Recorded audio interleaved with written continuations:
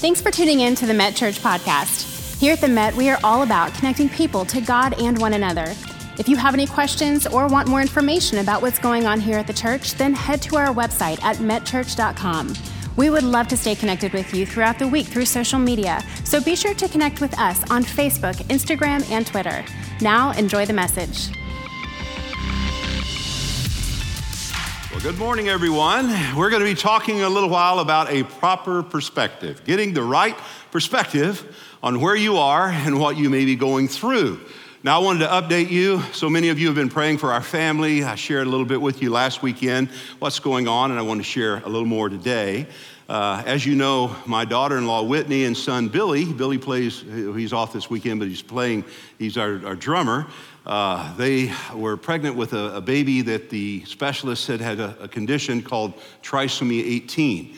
And I'd never heard of it before that, though we have found out we had a couple of members of our church that have actually had that experience and have been a huge help to them.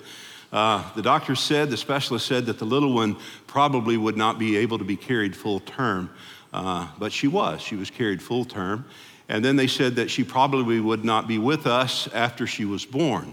But she was born Monday, and she's still with us. And so we are very, very happy. Unfortunately, her little heart has not developed as it should, and her little kidneys haven't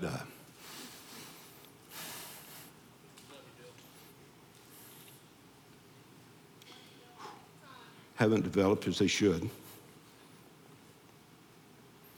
So they're telling us she's going to be with us hours, maybe days. So we're enjoying her while we have her. And I have a picture of her. Would you like to meet my newest grandbaby? This is, you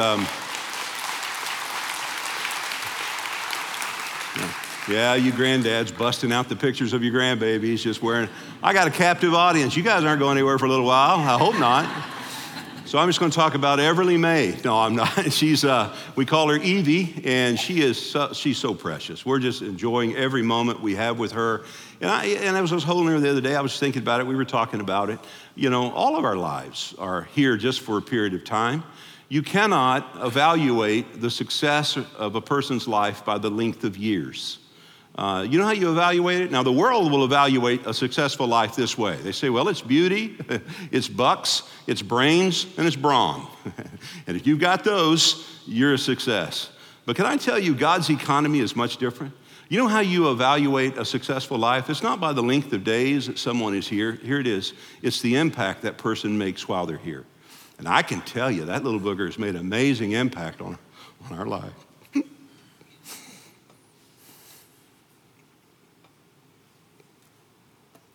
I really will pull this together. I talked to you a couple of weeks ago about what Solomon wrote about, and it really came to mind as I was holding her, that he said in Ecclesiastes 3, right? To everything there is a season. We're in a season. I'm in a bad season right now, I'll be honest with you. But here's what I know about seasons. They don't stay. They come to go, right? There's an expression you see in the scripture, and it came to pass. I love what one pastor said. He said, thank God it didn't come to stay. It came to pass, right? So we're in a season. Some of you are in a great season, and I've been in great seasons too. We've had both. Cindy and I have had mountaintop experiences. This church has been an incredible season for our life, starting with 20 people in a high school auditorium with nothing, literally nothing. And God has brought thousands of people here. It's an amazing season. So you've had seasons, I've had seasons, but you're going to go through seasons. Life is made up of feast and famine. There are times where you will advance, and there are times where you will retreat. There are times where good things will happen and times where bad things will happen. It's just life, Solomon said, is made up of seasons. And then he said, but to everything there is a season, and there is a time, he said, to every purpose under heaven. Here's what I know. As long as you have purpose, God gives you time. I know our little one will be here as long as she has purpose. There's a purpose for her little life, as brief as it may be, and God will continue to give her that life as long as she has purpose for her being here, just like me.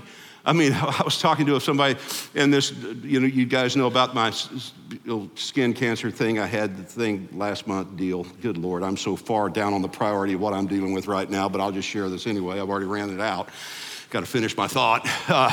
The doctor was saying, well, Bill, if this thing is metastasized somewhere in your body, as we suspect that it probably has, you're only going to be here about 3 years.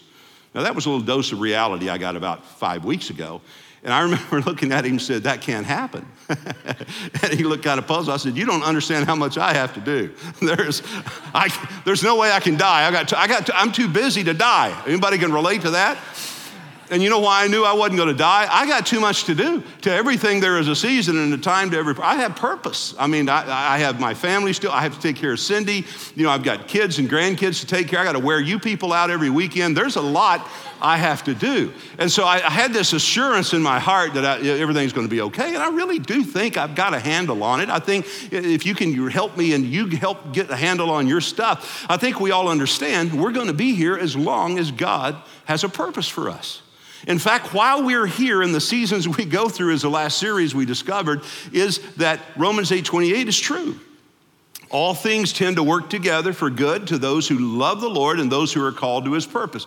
He didn't say everything's good, because God knows it's not. He's saying that everything has the power to work together for good if you really love God and there's a calling on your life. So I believe with all my heart, God has a purpose, he has a plan. He's taking the things that happen in my life and your life today, he's sculpting us.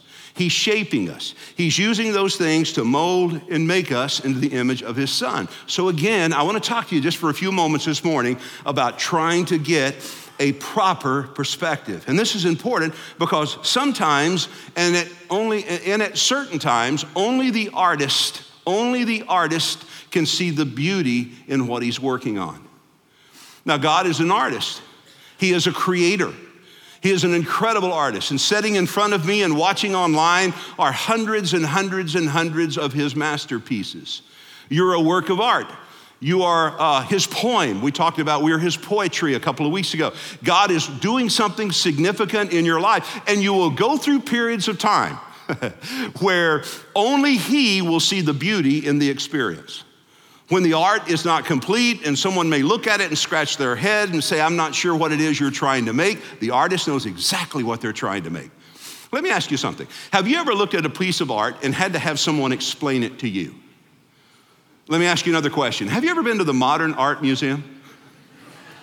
I remember on a field trip, when I was a kid, we went to the Museum of Modern Art in Fort Worth. It's really a great place. But I'll be honest with you, there were several works of art in there that I did not, shall we say, appreciate, because I did not understand.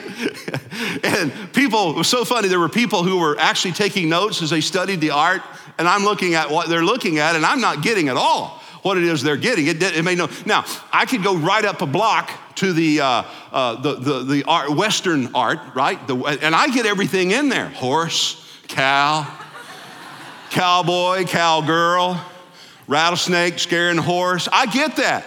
I don't need anyone to say, well, there's a nuance in that painting there as the horse is frightened from the, I don't need that. I have actually, it is easy for me to ascertain. I get it. When Cindy was in college, we hadn't been married very long, she took a course that required her to go to the Scott Theater and study interpretive dance.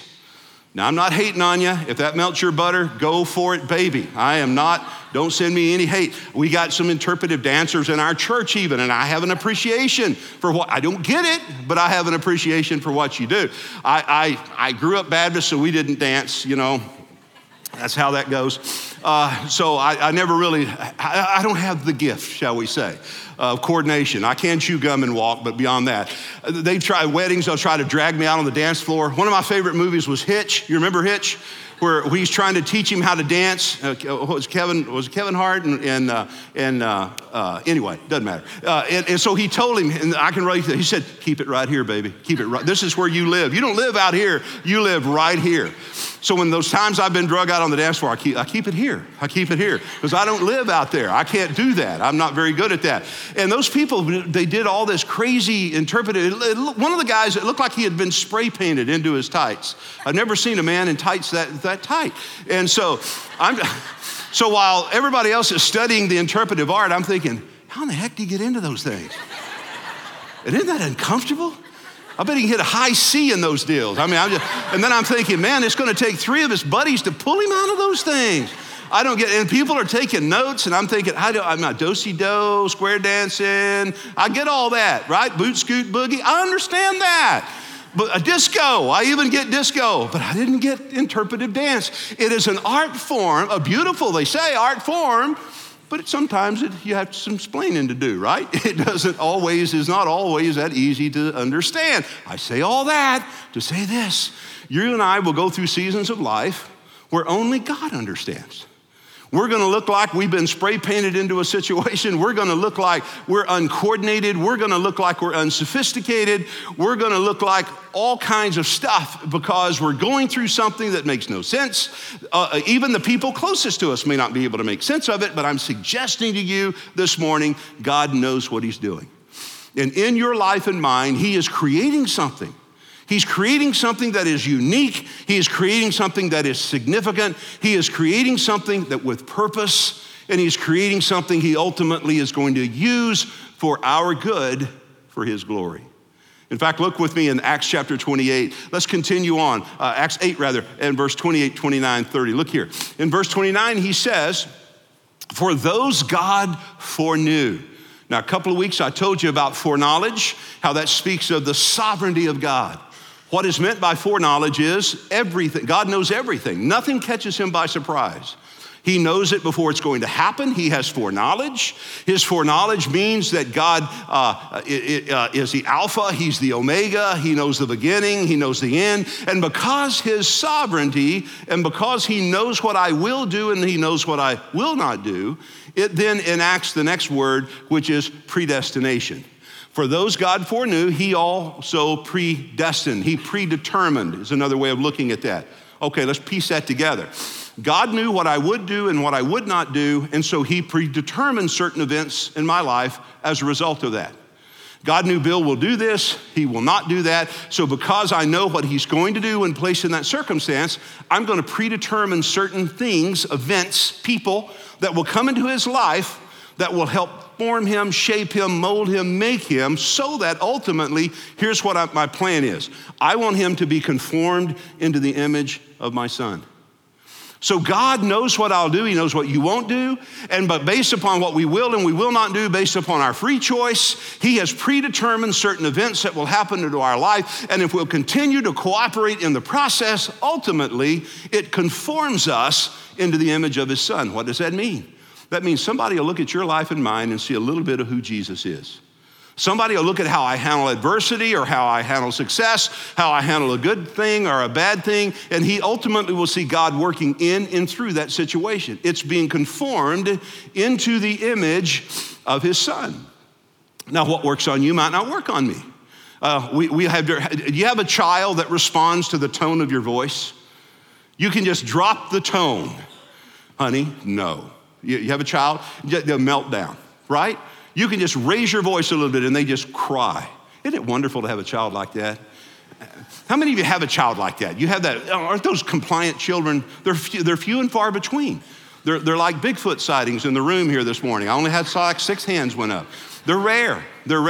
They're usually called firstborn children because you don't usually have a second one if you have the strong-willed one first. But the point is it's a beautiful experience. You know what? Some of you guys are wonderful works of art in that you respond to the touch of the artist. You're yielding to his control. He's like the potter on the potter's wheel, Jeremiah said. And you respond like clay to the touch of his hand. And don't you know that type of art is a joy for the potter? You're responsive. When God says no, you just take him at his word. When he says yes, you do what he says. When he says trust me, you trust him. When he says don't do that, it's going to hurt you, you say, oh, yes, sir, I won't do that. I don't want to be hurt. And you are responsive. And then you have that other child. You have the wise and then you have the other wise, right? You have that I was a strong-willed child, so I can talk about my people. And that's the one that takes a little more to get them where, that's the one that you say, honey, it's going to hurt, it's going to hurt, it's going to hurt. Don't do that, it's going to hurt. Oh, did it hurt? Oh, dear Lord, yes, it did hurt. I told you it would hurt, right? And sometimes that child only learns by their experience. They have to kind of go through some stuff. And so I'm just suggesting that our Heavenly Father, our great artist, our creator, our great God knows how we're made up. For some of us, it takes a little stronger hand in our life to get us to respond. For others, it's a softer touch that gets us to respond? I mean, like we've said, some people respond when they see the light. Some people respond when they feel the heat. It's all motivation. And I'm just suggesting to you that God, he can be trusted because he knows us. He made us.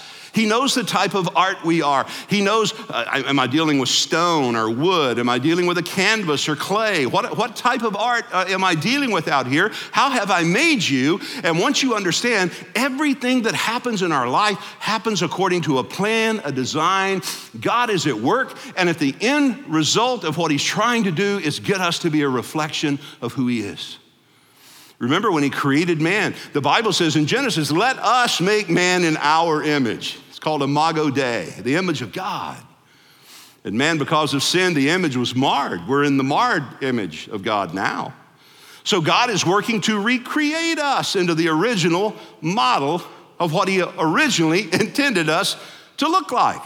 So everything in life happens according to a plan, a design. He's sculpting us this morning so that the end result is somebody will see Jesus in me. That somebody will see him in you. Now notice what he says. He's creating us and conforming us in the image of his son, that he might be the firstborn among many brothers and sisters. That's an expression in the Jewish culture. The firstborn had the birthright, was kind of a favored child. And so these things happen. The idea there is so that Jesus gets the preeminence as the firstborn. Everything happens to accentuate or to bring him glory. And he says this process we're in this morning ultimately is bringing him glory. And those he predestined, he's predetermining things in our life. He said he also called. Now, I dealt with that last weekend, how everyone who is in this relationship with God, in this process, everyone has been called. I said the call of God is universal. The call of God is not exclusive. The call of God is inclusive. God doesn't just love a few of us, he loves all of us. Election and predestination doesn't mean God has selected certain people to heaven and others to hell. The Bible says, for whosoever will, let him call on the name of the Lord. Jesus said, whosoever will, let him come to me. Jesus said, those who come to me, I will in no wise cast out. John 3:16 says, for God so loved the world that he gave his only begotten son. 2 Peter 3:9 says that God is not willing that any, not many, that any should perish, but that all should come to repentance. So the call of God is universal. It is to every single solitary person. The call of God has gone out. He desires to have a relationship with everyone. And last weekend I said, if you're sensitive and listening, you realize there's no accident you're in this room this morning. You're here by a divine design because God's calling to you. It may be for some of you to come back to him. It may be for others you to connect with him. It may be for some of you just to trust in him, to rely on him. He may have just brought you here so that something in a song or in communion or something that I share might be just God's way of giving you a thumbs up that things are going to be okay. He's got this. My point is the call of God is to all of us, for all of it. And once you respond, when you exercise your free choice to say, yes, Lord, I respond. Yes, Lord, I will receive you. The Bible says, and this is what I want to deal with, those he called, he justifies. When you are connected to your Creator, one of the incredible things he does for you is he justifies you. Now, that's a term we use loosely and we throw it around kind of as a pejorative way in that we'll say something like this. You're just trying to justify your actions. You're just making an excuse to justify your behavior. And so we use that expression sometimes in a negative connotation. But the reality of it is it's one of the greatest biblical truths because it talks about, listen to this, how our artist views his art. It talks about how our God sees his creation. Once we have exercised our free choice to respond to his call and we received his gift to respond to him in salvation, the thing he does in that moment is he justifies us. Now, justification, listen, is the act of God whereby God calls that which has responded to him or those who have responded to him, he calls them righteous. It's the act of God whereby he calls those who have responded to him righteous. Now, we use the term sometimes, I've been pardoned from my sin. You see that line in a lot of songs we'll sing. That's a great line. It's a great reality too. But to be pardoned, when the court pardons someone, it doesn't declare them innocent. It just says they don't have to serve out the rest of their sentence. They've been pardoned. But when you come into a relationship with Jesus Christ, he does more than pardon you. He purifies you. There's not a court in the land that has the power to justify. You know why? They don't have all the facts about me or you. The only one that knows us better than we know ourselves is our Creator. Listen, he is the only one that has the power to justify. And what does justify mean? Let me give it to you. Break it down. You want me to break it down? It means to put you in a position to where you are just as if I'd never sinned. Justified. Clean. Pure. Now, this is how God sees his kids. God sees his kids, when you're in a relationship with him, he sees you as justified, clean, clear, pure. That's why Paul, when you read up in Romans 8, you read verse 1. Here's how he opens it. There is therefore now no condemnation. To who? To those who are in Christ Jesus. When you are positionally in Christ Jesus, when you have received him as your Savior, he justifies you. You know what the exact opposite thing of justification is? Condemnation. The exact opposite. And there's so many people that goes around with this feeling of condemnation. In fact, the Bible says a person without Jesus, read John 3:18, is condemned already. That's why when you think about that, condemned already, it's like you're sitting on death row. What could someone sitting on death row do to be more condemned than they already are? That's why when you don't have a relationship with Jesus Christ and you're just trying to conjure up good works to kind of earn favor with God, there's nothing you can do if you're sitting on spiritual death row, condemned already. There's nothing you can do to be less condemned than you already are, or to be more condemned than you already are. But once you're in a relationship with Jesus Christ, he goes to the other side of condemnation. He says, you are justified. So if God doesn't condemn you, why are you condemning yourself? There is therefore now no condemnation to those who are in Christ Jesus. So when I am justified, when I'm in a relationship with Jesus Christ where he has declared me righteous, that means I don't have condemnation. You read on in Romans 8, he talks about second value. He says, let me give it to you in the King Jimmy. He said, who shall lay anything to the charge of my elect? Meaning, who can charge anything against you? Meaning there's no guilt. There's no guilt. You know why guilt works? You know why guilt works? Because most of the time we're guilty, right? It works because we're kind of guilty. And the Bible is interesting. You know what the Bible calls the devil? The accuser of the brothers and sisters. The accuser. He's an accuser. So he's always going before God saying, you know what Ramsey did, you know what she did, you know what he did, let me tell you what he did. And we know he's accusing us before God, and all of a sudden we come into church with our head held down. Or we get out of church and we say, well, if I go to the building, it'll fall in on me. Or someone else says, well, I don't go to church because there's so many hypocrites in there. I always say, oh, come on, one more, it ain't gonna hurt anything. The point is we walk around with our head down. Kind of reminds me of that old Shaggy dog and the dog pound. And he was just all sad and forlorn. All of a sudden, this little cute poodle kind of trotted by and stopped and looked at him and said, hey, big boy, what's your name?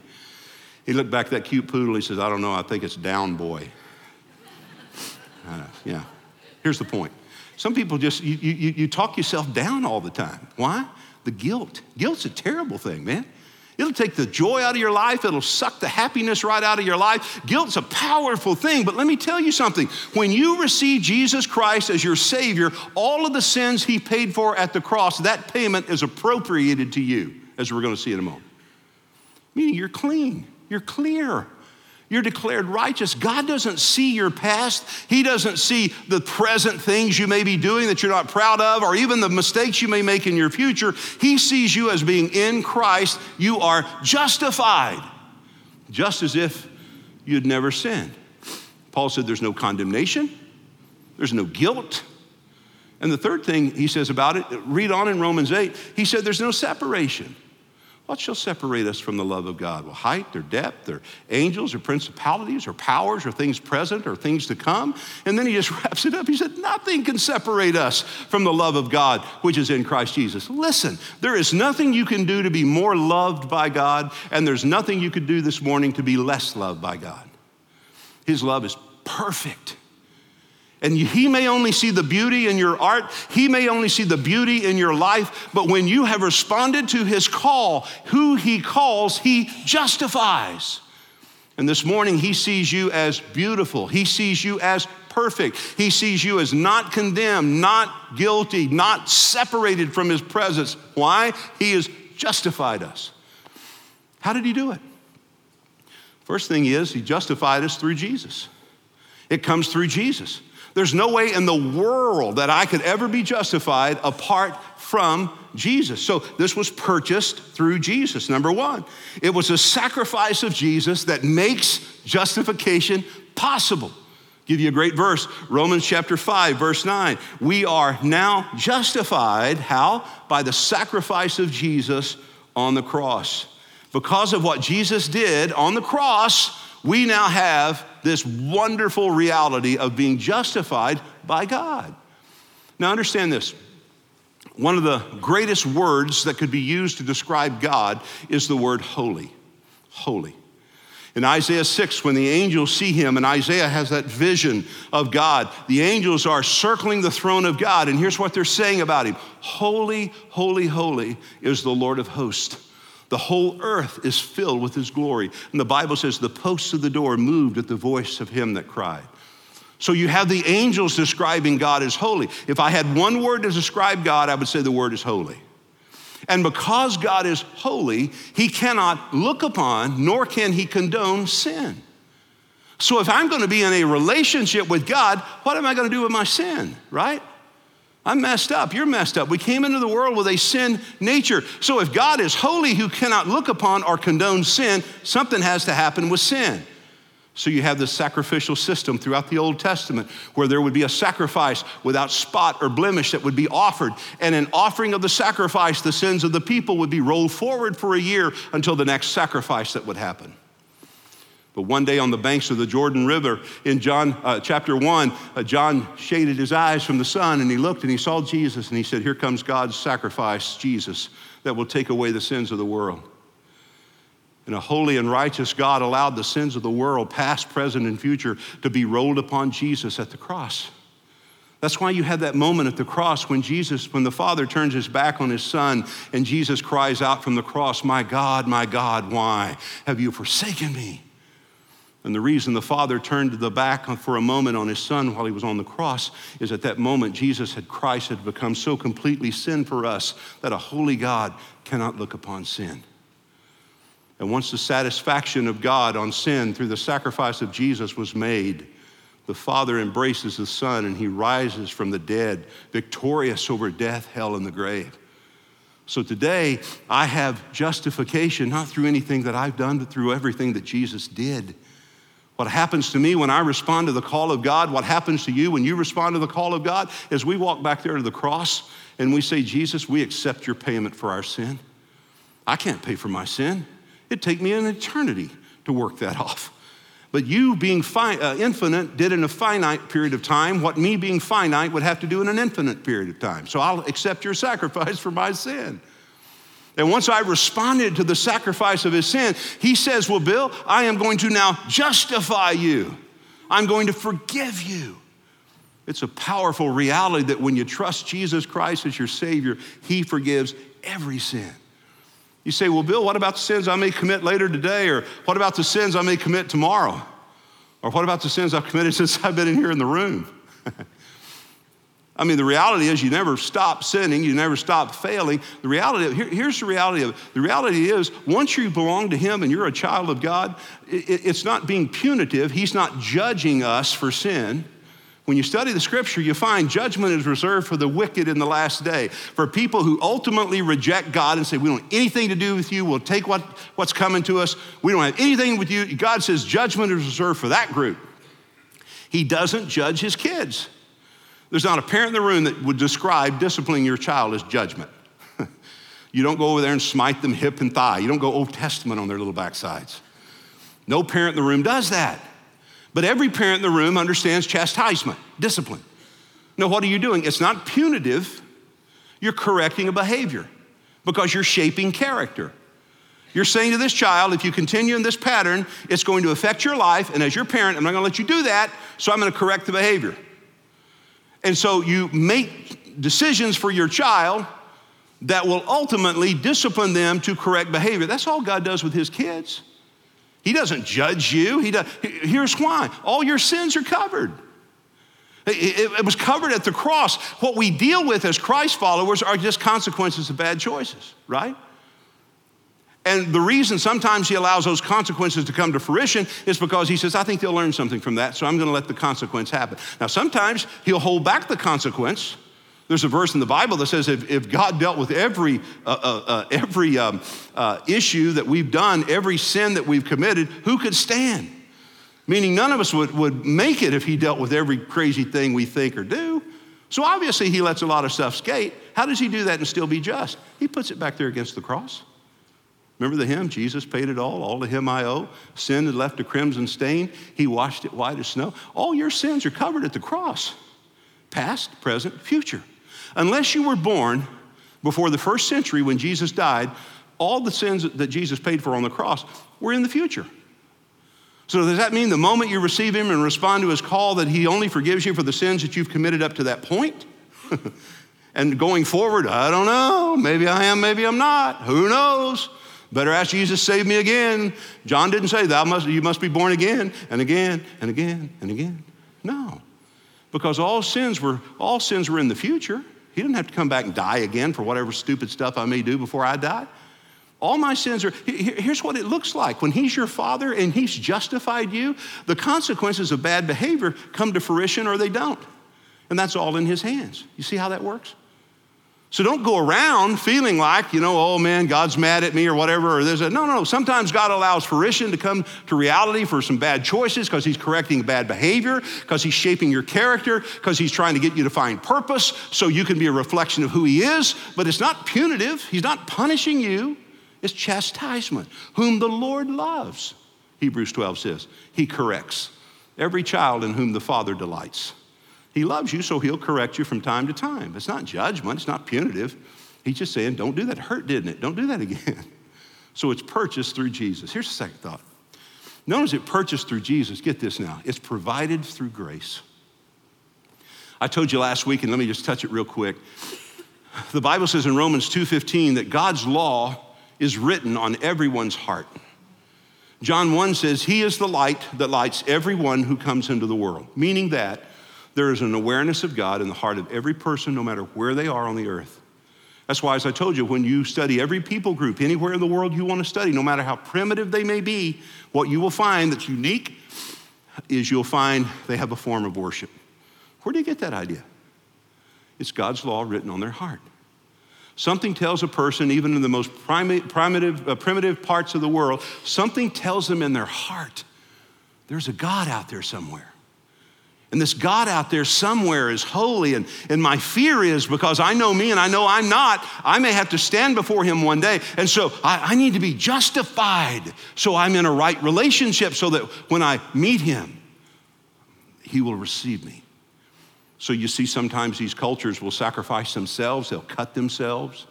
Some cultures will worship totem poles or other images. Some cultures will worship different types of animals and they'll sacrifice other things. Some cultures are so primitive, they'll even sacrifice children. Why? Because something in their heart is telling them there is a God, and I'm going to stand before this God, and I'm not ready to stand before this God, and I need to do something so that I can be justified in the eyes of God. And can I tell you, there's so many people that still feel that way. Years ago, Cindy and I were in Mexico City, and we were going to one of the largest Catholic churches in the world, Our Lady of Guadalupe. It's an huge church. In fact, I joke with some of my pastor friends when we get into this, who's got the biggest church, kind of a crazy junk that nobody cares about. And I say, well, hey, if you're into nickels and noses, why don't you go down and why don't you check out Our Lady of Guadalupe on Easter weekend? They have 250,000 people. So strut on that one there, partner. When I think about that, how close are you getting to that? 250,000. If it's just about the number of people you get in your building, you're way behind. My point is, we went down this massive church, right? Huge. And what was interesting about it is we were driving, there's this like a 6-lane road that kind of leads like a big parkway, and it's got a divided roadway. And I noticed this little lady as she was carrying her baby on her back, and she's on her knees. and she's like just kind of crawling on her knees toward the church. And we pull up to a light, and I watched her, and I was just kind of transfixed by that. And I asked the missionary, I said, what's that? What's going on? And he says, she's like so many people that she feels like as she's going to church, she feels like before she could ask God for forgiveness, he needs to know how sorry she is for her sin. And she feels like that if she can just show God how sorry and broken he is, that she can somehow bend his heart to be merciful toward her and be willing to forgive her. And I thought when I saw that, you wanted to hug that lady. You want to say to her, sweetheart, the grace of God is extended to you. Grace means you don't have to do anything to earn it. You don't have to hurt enough to have it. Grace is the unmerited favor of God. He loves you. Romans 5:8 says, while we were still sinful, Christ died for us. Ephesians 2:8 says, it's by grace are you saved through faith, not of yourselves. It's the gift of God, his gift, not of works, lest anyone should boast. But ladies and gentlemen, there's so many people, and maybe you don't go that far to that extreme, but you have trouble accepting the reality that God loves you and he will receive you if you'll just ask him. You think, it can't be that easy. It can't be that easy. I mean, I just feel like for my past and the things that I've done or the mistakes that it can't be that easy. Let me tell you, it's not that easy. Jesus did all the heavy lifting at the cross, but the work is done. Jesus said at the cross, remember the last words he said on the cross? Tetelestai. He said, it is finished. He didn't say, I am finished. That wouldn't have surprised anyone for a dying man to say, I am finished. He said, it is finished. What was he talking about? He was talking about all the work necessary for a person to have their sins forgiven. The work is done. So the grace of God is extended to you. So all you have to do is receive it. It's a gift, right? You receive it. Purchased through Jesus. Provided through grace. Here's the last one. It's possible through faith. It's possible through faith. What is faith? It's my believing. It's my willingness to accept the gift.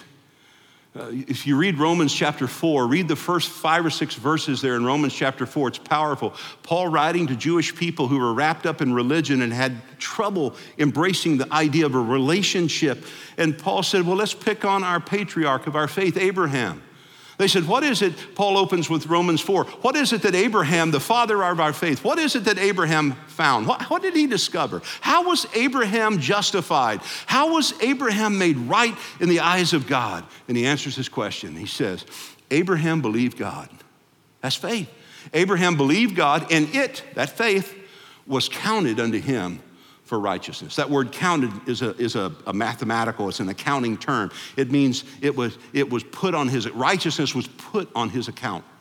In fact, he goes down a little further in Romans 4 and he quotes David back in the Psalms where he says, David says, blessed is the man on whose account God will put no sin. Now in theological terms, we call it the doctrine of imputation. Imputation. It means on my account, there was sin. On my account was pride and lying and all kinds of these bad, ugly things. That's what was on my account. And if I die with those things on my account, because God is holy, right? He can't look upon sin. I'm toast, literally. But what happens when I receive Jesus and I go to the cross, he takes all of his righteousness, he takes all of his purity and he puts that on my account, and he takes all that was wrong about me and he puts that on his account. It is the great exchange.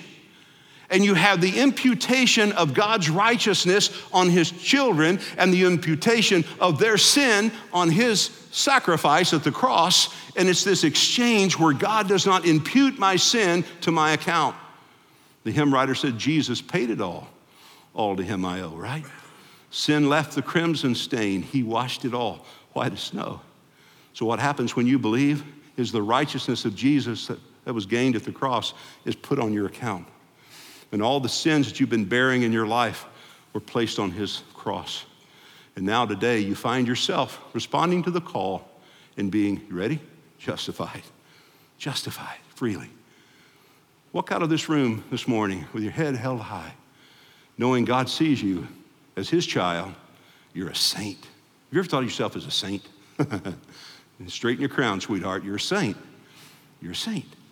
Read Ephesians 1. When he's writing to the Christ followers at Ephesians, he says to the saints, right? James was writing in James 1 to the saints scattered, saints. I told you last week, and there's just 2 classes of people. They're just saints and the ain'ts. And when you know Jesus, you're his child. He sees you justified. You're a child of God, man. You're a saint. You can't lose your salvation. 2 Timothy says, even if you deny him, he will not deny you. Why? Because he cannot deny himself. His Holy Spirit has sealed you. And you know how long you're good? Until the day of redemption. He's going to pop the top one day in his presence, and you're home. That's the right expression? Pop the top. That has kind of a double entendre, doesn't it? But I meant the seal, right? One day you're going to be in his presence, and he's going to say, now, you're good. You're good to go. So until then, man, don't let condemnation, don't let that creep in. Don't allow the guilt. Don't allow the feelings of being separated from God. Don't let that happen to you. Understand who you are. Walk out of here firm in your faith saying, I have received the call of God. I responded to it. He has justified me. You're as good for heaven, guys, as if you were already there. Let's pray. Father, thank you for the certainty that we have, that we can know, that we know, that we know Jesus. And I pray for my friends this morning who may never have trusted you, that they'll respond to your call, they'll humble their heart, receive your forgiveness, that they will then understand that when you have forgiven their sin, you justify them. You call them righteous. You bring them into their family. You see them as a son and a daughter, and you never forsake them. And they began a process of being conformed into the image of your Son. You want us to look like our Father. And so, Father, I pray this morning we'll see your hand at work in our life. For others who need someone just to pray for them, encourage them before they go, I pray as soon as I dismiss, they'll find their way here to the front. Let someone spend just a few minutes just to pray for them, to love on them and encourage them before they go. And I pray, Father, you'll bless us. Make this a great, productive week. Lord, we don't always know what tomorrow holds, but we know you hold tomorrow, so we trust you. In Jesus' name we pray. Amen. Thanks for being here, folks. We'll see you next week. Thank you so much for tuning in today with us. If you have any questions or prayer requests, please contact us so that we can follow up with you this week by visiting metchurch.com. We look forward to seeing you again next week.